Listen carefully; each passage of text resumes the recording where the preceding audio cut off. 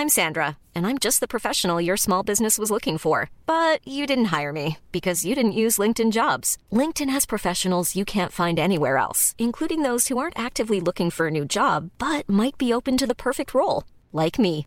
In a given month, over 70% of LinkedIn users don't visit other leading job sites. So if you're not looking on LinkedIn, you'll miss out on great candidates like Sandra. Start hiring professionals like a professional. Post your free job on linkedin.com/people today. Ryan Reynolds here from Mint Mobile. With the price of just about everything going up during inflation, we thought we'd bring our prices down. So to help us, we brought in a reverse auctioneer, which is apparently a thing. Mint Mobile Unlimited Premium Wireless. How to get 30, 30, bit to get 30, bit to get 20, 20, 20, bit to get 20, 20, bit to get 15, 15, 15, 15, just $15 a month? Sold! Give it a try at mintmobile.com/switch. $45 up front for 3 months plus taxes and fees. Promo rate for new customers for limited time. Unlimited more than 40 gigabytes per month. Slows full terms at mintmobile.com.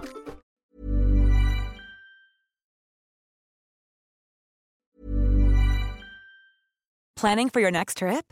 Elevate your travel style with Quince. Quince has all the jet-setting essentials you'll want for your next getaway, like European linen, premium luggage options, buttery soft Italian leather bags, and so much more. And is all priced at 50 to 80% less than similar brands. Plus, Quince only works with factories that use safe and ethical manufacturing practices. Pack your bags with high-quality essentials you'll be wearing for vacations to come with Quince. Go to quince.com/pack for free shipping and 365-day returns. Welcome to Face to Face. This is a show about change and what's next. It's a show that asks questions and peels back the layers of our average everyday experience and goes beyond scratching the surface. We interview people doing incredible things who are making a difference around the globe. Join me as we listen in and get one step closer to understanding that big ideas shared create collaboration. Collaboration can inspire community, and communities create social change. I'm David Peck, and this is Face to Face.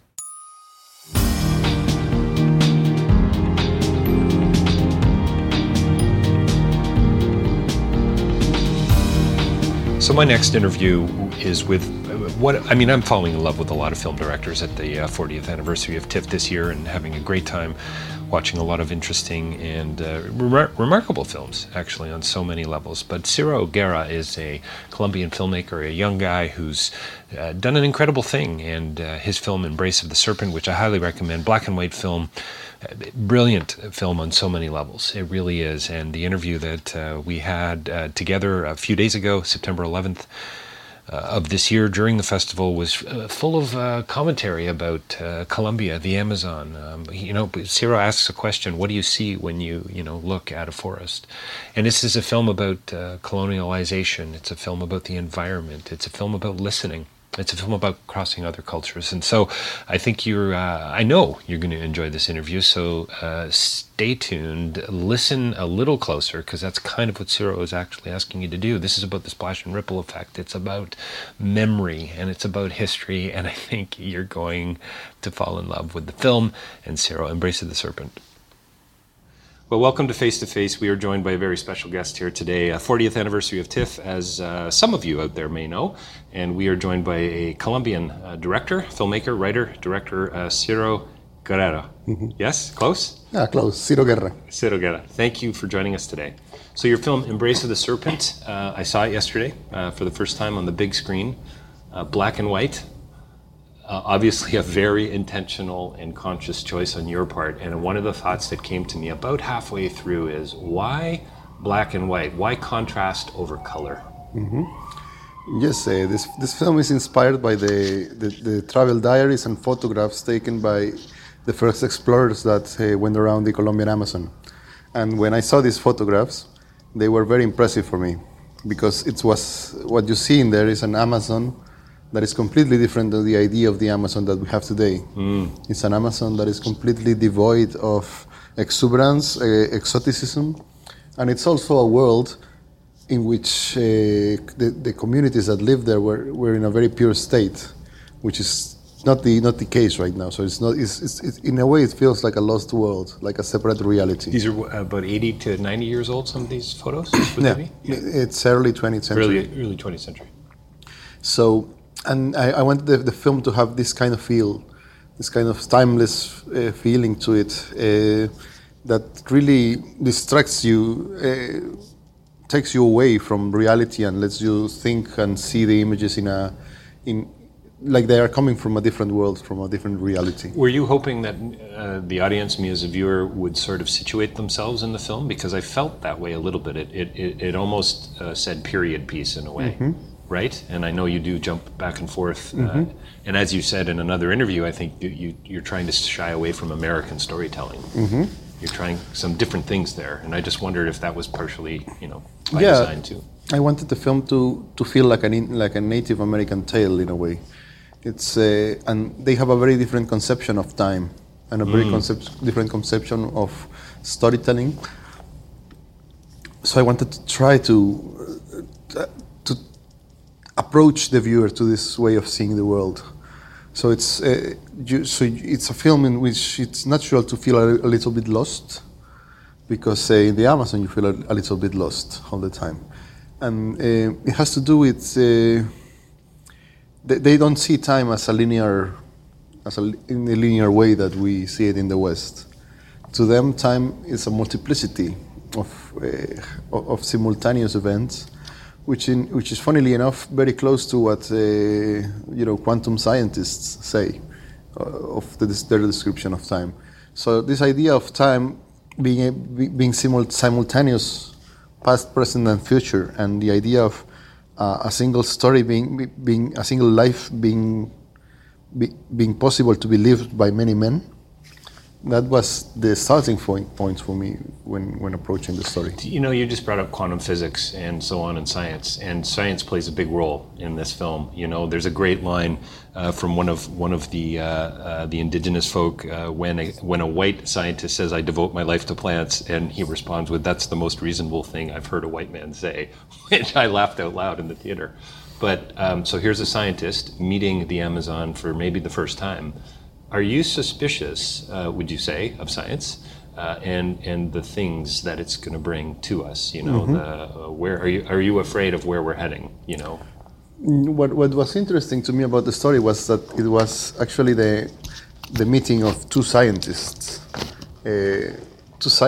from different knowledges. So the shaman and the protagonist, who is the shaman, and the explorers, one coming from Germany and the other one coming from the States, they are scientists of their world, but the shaman is a scientist of his own world. So, and it's a very different way of approaching knowledge, but they are both valid. So I'm not at all afraid of science. It's not some. I think knowledge is important and essential. It's just that. The way we approach it is not the only way that it can be approached, and we should not. And science, Western science, can be sometimes very arrogant in that fact that only what is factual counts. Right. 2 + 2 = 5. Give me the facts. Give me the data. Show me the spreadsheet. Yeah. Right. Yeah. Lay it out for me. And it sort of oversees. Ignores a major part of knowledge, which is that what we cannot grasp, that what is not physical, and that is essentially what makes us human, and that is the paradox, because science all the time is asking these major questions, and these major questions cannot be asked. I think they cannot be answered by science. Well, aren't you kind of you're talking about tacit knowledge, really? You're talking about what kind of the knowledge that a cabinet maker or some kind of craftsperson passes on to their apprentice, right? The knowledge that you can't make explicit. And it seems to me, I do a lot of work in Southeast Asia. We've got cultures that if they're not passing on those traditions, they're being lost forever. And that's definitely a subtext of this film, is it not? Yeah. The native peoples of the Amazon, they have their tradition is oral. And it has a very important reason to be oral. When you arrive, sometimes you ask, why is not this tradition not written, not put down, not kept? But it happens that when to them, they have their belief is that if you write something down, if you put it down, it dies. Knowledge should always be changing and transforming. Otherwise, you're trapped by the past. And knowledge should not be in the past. It shouldn't be something that someone wrote many years ago. It should be something that is always changing and always making itself richer with every person that learns. So there's transmits it. There's an openness. There's an openness to it. I am suspicious of science to some degree. I mean, we benefit from the fruits of applied science all the time, right? The podcast we're doing right now, fruits of applied science. The building that we're in, and so on. But I'm concerned about some of those almost morally ambiguous things that are being generated as a result of some of the types of questions that are being asked and discoveries that are being made. There's a great scene in the film where one of the main characters has a compass, and one of the local natives has taken his compass, and supposedly he takes that back because he's concerned that they're going to start relying on technology. It was a really interesting scene to me. Can you tell me about that? Because you've got then the other native voice saying, well, you can't stop them from learning, but the scientist was upset about the fact that they might, benefit from technology in a way. And it was really kind of a east meets west kind of north-south thing going on.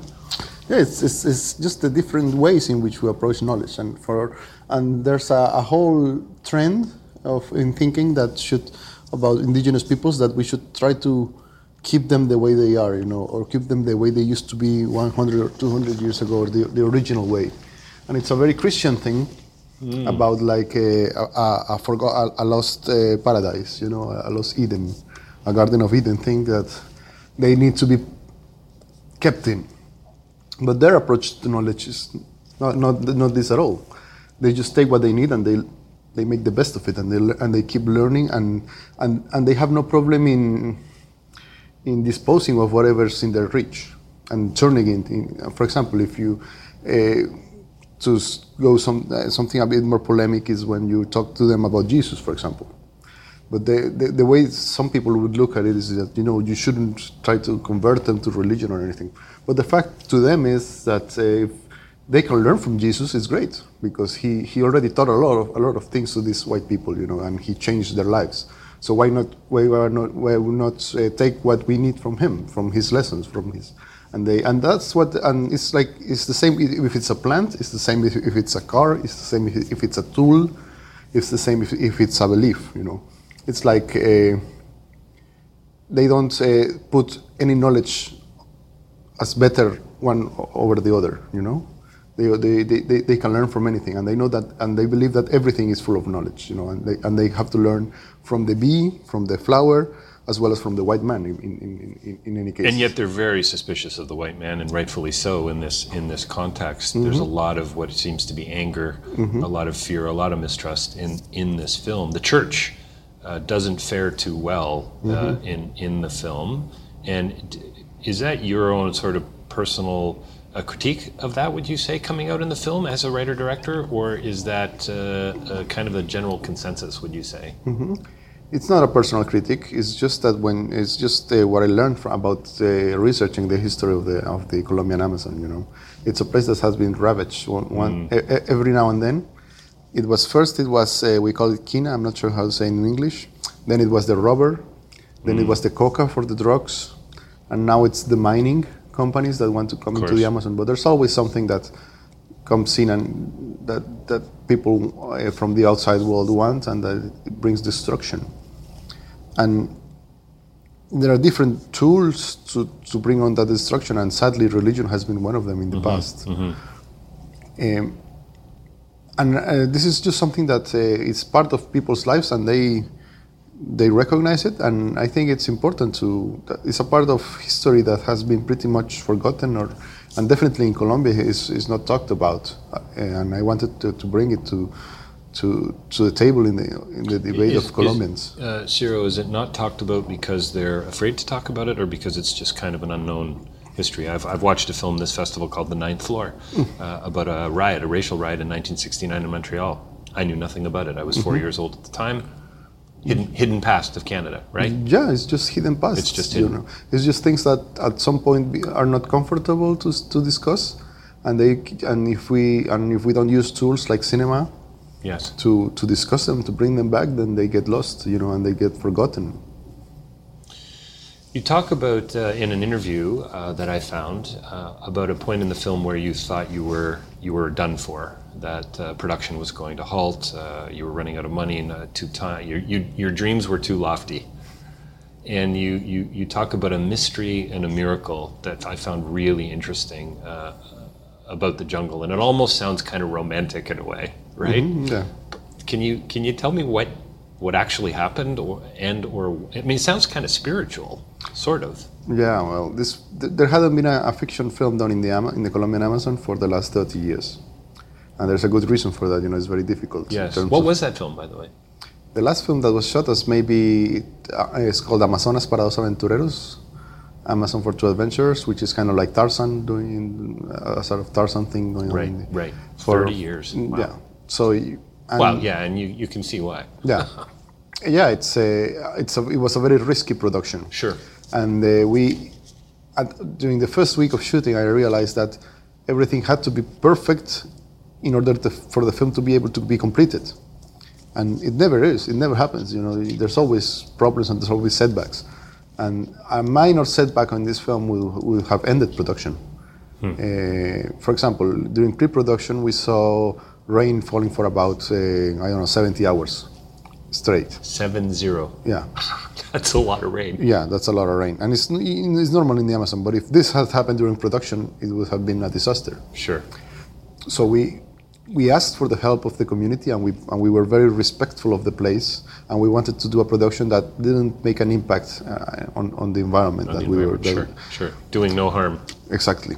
And so the local communities were very appreciative of that, and one of their shamans gave us a special protection, and he had a small ceremony in which he asked the jungle to protect us, to collaborate with us.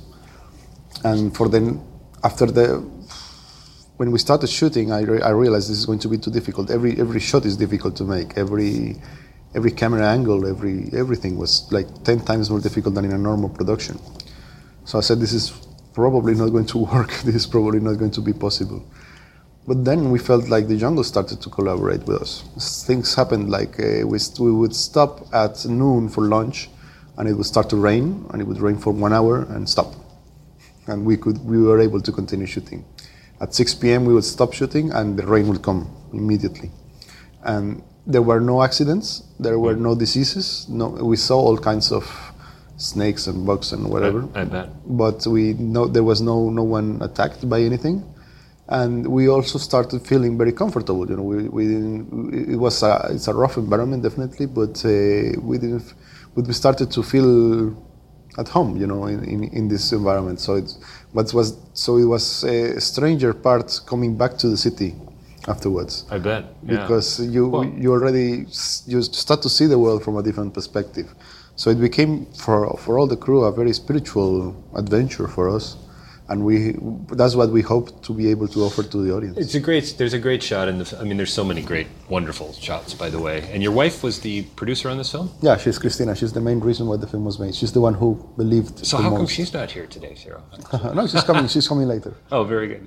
So there's a great scene where one of the characters is it? I'm going to pronounce it wrong. Karen McCarthy. No, it's good. That's a good pronunciation. So he sees that they brought a rifle with them, a gun, and he grabs it from them and throws it into the river, and we see the splash and ripple effect of that. And it was in some way, I almost wish you had held on that a little longer. That ripple, right? Mm-hmm. What are the implications here? The exploitation, the mining, the coca, the rubber, etc. Right? But also, you know, the good stuff, like you say, you're coming out of the crew. I mean, their lives will never be the same. Mm-hmm. Forget about the film, just about the production. I love that. I'm getting goosebumps. You know, I love that those lives will never be the same. So the river plays, and I was going to say that the jungle is a character in the film almost seems like a cliche in a way. But after hearing you tell the story about the collaboration, it's marvelous. The river's clearly a main theme and a character as well, I suppose, in the film. You know, Heraclitus, the Greek philosopher, said you can't step in the same river twice. Mm-hmm. I mean, to me, and what you said earlier, to circle back about knowledge and about it's always in a state of flux and change. I mean, there's so many layers. Mm-hmm. It's really quite remarkable. Yeah, we wanted this river we shot this specific part of the Amazon because the rivers are black. And they are very dark rivers, and they look impenetrable, and they are really nice. Mysterious rivers. You know, it's and in the Amazon, it's not just the Amazon is about the size of the United States. You know, the Amazon basin, it's a huge place, and there are so many rivers. You know, they're all connected to the main river, but there are just like 1,000 rivers, different rivers, and you have rivers that are red, rivers that are brown, rivers that are white. And you have these black rivers, you know, and they are very unique and special. They are full of minerals. I was going to say, are they mineral rich? Yeah, they are rich in minerals, so that's why mining companies are discovering them. And they are sacred rivers, you know. These are places that we got a very specific and important authorization to shoot in this, what we call them cachiveras, these rapids, which are the places that for the indigenous peoples are the places where humanity was born. So and if they don't give you permission, you cannot shoot there, you know. And if they say, you know, this is not going to work, then it doesn't work. They built a hydroelectric plant nearby, and the indigenous community said, you know, this is not going to work. And it's been 10 years, and the hydroelectric hasn't worked. They have brought in all kind of engineers, and they come all kind of from all over the world, and the thing doesn't work. So what's cool about the Amazon is that it's a place that really escapes our rational knowledge.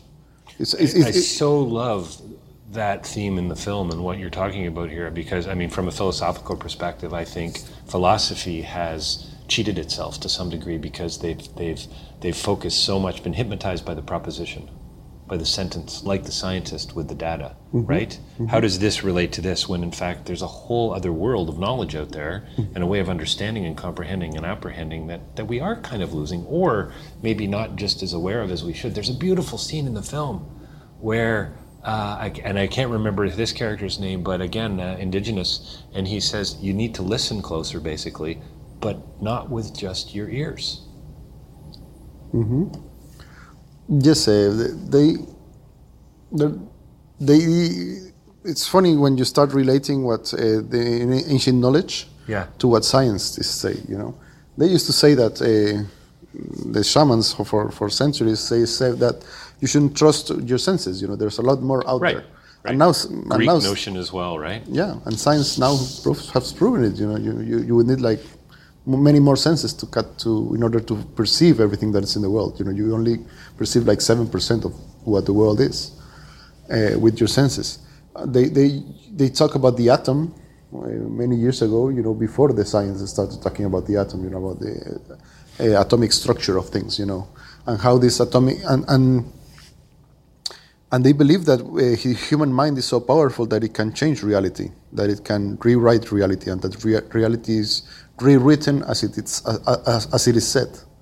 And that is something that I think in the West we have always seen it as sorcery or superstition or folklore. You know, there's always these categories for understating other knowledge, for depreciating other knowledge. And I think I think we're realizing now, in this century, I think mankind is realizing that maybe it's not. Maybe we weren't so right after all, you know, and this planet is starting to make its payback, you know. There's a sense of arrogance, right?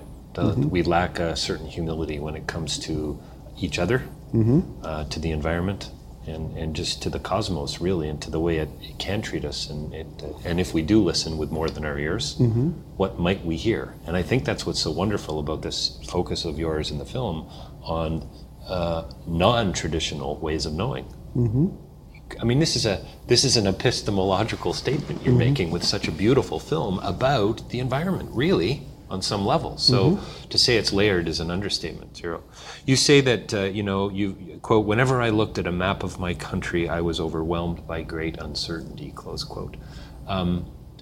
So obviously that's a genesis for you for this film, I suppose. The photos, kind of certain events coming together. But tell me more about that uncertainty. Yes, Colombia, it's a very big country, but half of the country is the Amazon. And Colombian society has turned its back completely on the Amazon. It may be seen as a source of resources, but really there's not much interest or care about what's there, about its culture, about its history, about the peoples who inhabit it. And to me, that was the great unknown. And I said, there's got to be something more about it, So I said, I had come from two previous films that drew heavily on personal experience. Oh, okay. So I wanted to go in the other direction, to take a journey into the unknown, and invite the viewer into this great unknown. It was a great adventure, but I thought it was going to be definitely a lot easier when I started it, because the script, writing the film, demanded that I started changing my point of view, and changing my point of view, proved to be extremely difficult. So tell me more about, what do you mean you had to change your point of view? Like your actual sort of understanding of the world, or your point of view from a director's perspective, because it rained today, therefore we have to, do you mean technically, or do you mean kind of, as a human being? No, as a human being. Wow, and that led to the way you see the world. That's why, for example, I felt an urgent need at the beginning to make the story clear to the audience immediately. Clear what is the timing of the story, what is more classic storytelling. Because I thought the audience needs this in order to understand this place. But then I realized it wasn't so important, and I needed to embrace the uncertainty and bring the viewer into this uncertainty. The non-traditional way of knowing and understanding. Right? And storytelling there, and definitely storytelling. Awesome. So it's, I didn't know the story could be told in this manner in which the film is finally told. I didn't know if it was going to work. But at some point I just had to let go and see if it worked or not. But it was a huge leap of faith. And there are many scenes in the film that I wasn't really in control of, and I don't really understand how they worked. Why they work so much, because we shot the film on 35mm film, so we only had like 2 takes. Wow. For every shot. Wow. It was take 1, take 2, and that's it. You don't have this liberty to do as many takes of every shot. And there were times when you just have this one shot, light is going. And we're done. We just have one shot, and we would do the shot, and the shot would be perfect, and better than if we had rehearsed it and done several takes and everything. So, I understand. I understood also. There was a lot of letting go for me in the film. Right. In making the film, letting go of what I thought I knew, which is what you wouldn't normally think a director would do. Right. You got to be a control freak to be a director to some degree, don't you? To some degree, but I understand that. But this movie taught me otherwise.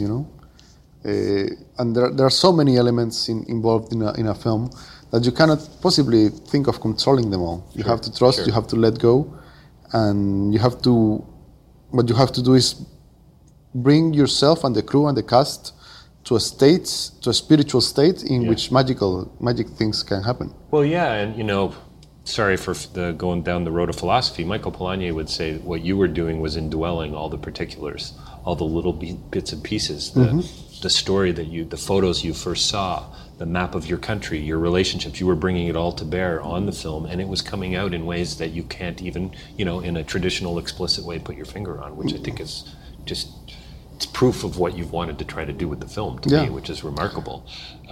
Ciro, do you think, at the risk of sounding a little corny, what do you think this film has to say to my son and my daughter, 7, 10 years old? What does it have to tell us about the future? The mining companies that are coming in, of course, there's the, be careful, do no harm, which we know they're not doing. But what other sort of messages you're hoping people might take away? Yeah, well, if I could put it into words, I would not make a film. Nice. I would write a book or something. That's right, yeah. the nice thing about cinema is that it has it's so unpredictable, and it's so rich in meaning and layers that not only the filmmakers put in, I think the audience puts them in as well. So people have found meanings in this film that I really I find really surprising, but I think that they are just as valid as anything I might have wished to say, you know. So the film is, and all the films I've made that's something I like about storytelling, is that our films are very open, and they are open to what you can bring to them as a viewer, and I like that. I like active viewers. I don't like a movie that is like that spoon fits the audience, you know. I think audiences can be active and they can use their imagination, and they can complete and enrich in the films. So I'm sure your son and daughter will bring something to the film with their eyes, with their thoughts, that will make the film infinitely richer than anything that I might try to say to them. It's good. I think just on a certain level, you know, my son's 10, daughter's 7. They're far more environmentally conscious than I am. I'm going to be 50 next week. I wasn't raised that way, right? Mm-hmm. So it's not in my bloodstream quite the way that it will be in theirs. And so, you know, to your point, how will that impact their understanding or their viewing of this film? And I think you're right. I think it's marvelous. Is it a warning to some degree? You know, colonization still going on in the world. You talk about the brutality, mm-hmm. and I was struck by. I'm just amazed some of the scenes of what men and women. Men plural, will do to others mm-hmm. in the pursuit of wealth or power or whatever. Yeah, well, you know, we had the robber exploitation is possibly the worst Holocaust that we lived in Colombia. And it's a story that you ask any Colombians and most people don't know about it. And this robber exploitation was brutal in Colombia and Africa. And it went on for, 50 years before it was stopped, you know. Because this, in the world that we used to live in, these indigenous peoples were worthless. You know, they were primitive. They were pagan is the word. Yeah, they were pagan. They were cannibals. You know, yes, right. That's what they called them. And so it was easy to dispose of them. And I think that we have made quite some progress in this century. You know, because. The world is very different from what it was 100 years ago. There's a whole new consciousness that has been awakened. 100 years ago, no one cared about learning about other languages, about preserving any cultures, about preserving the environment. That was a joke 100 years ago. And I think these explorers and what they told us about other knowledges really helped us open our eyes to another way, to this other way of exploring. And now.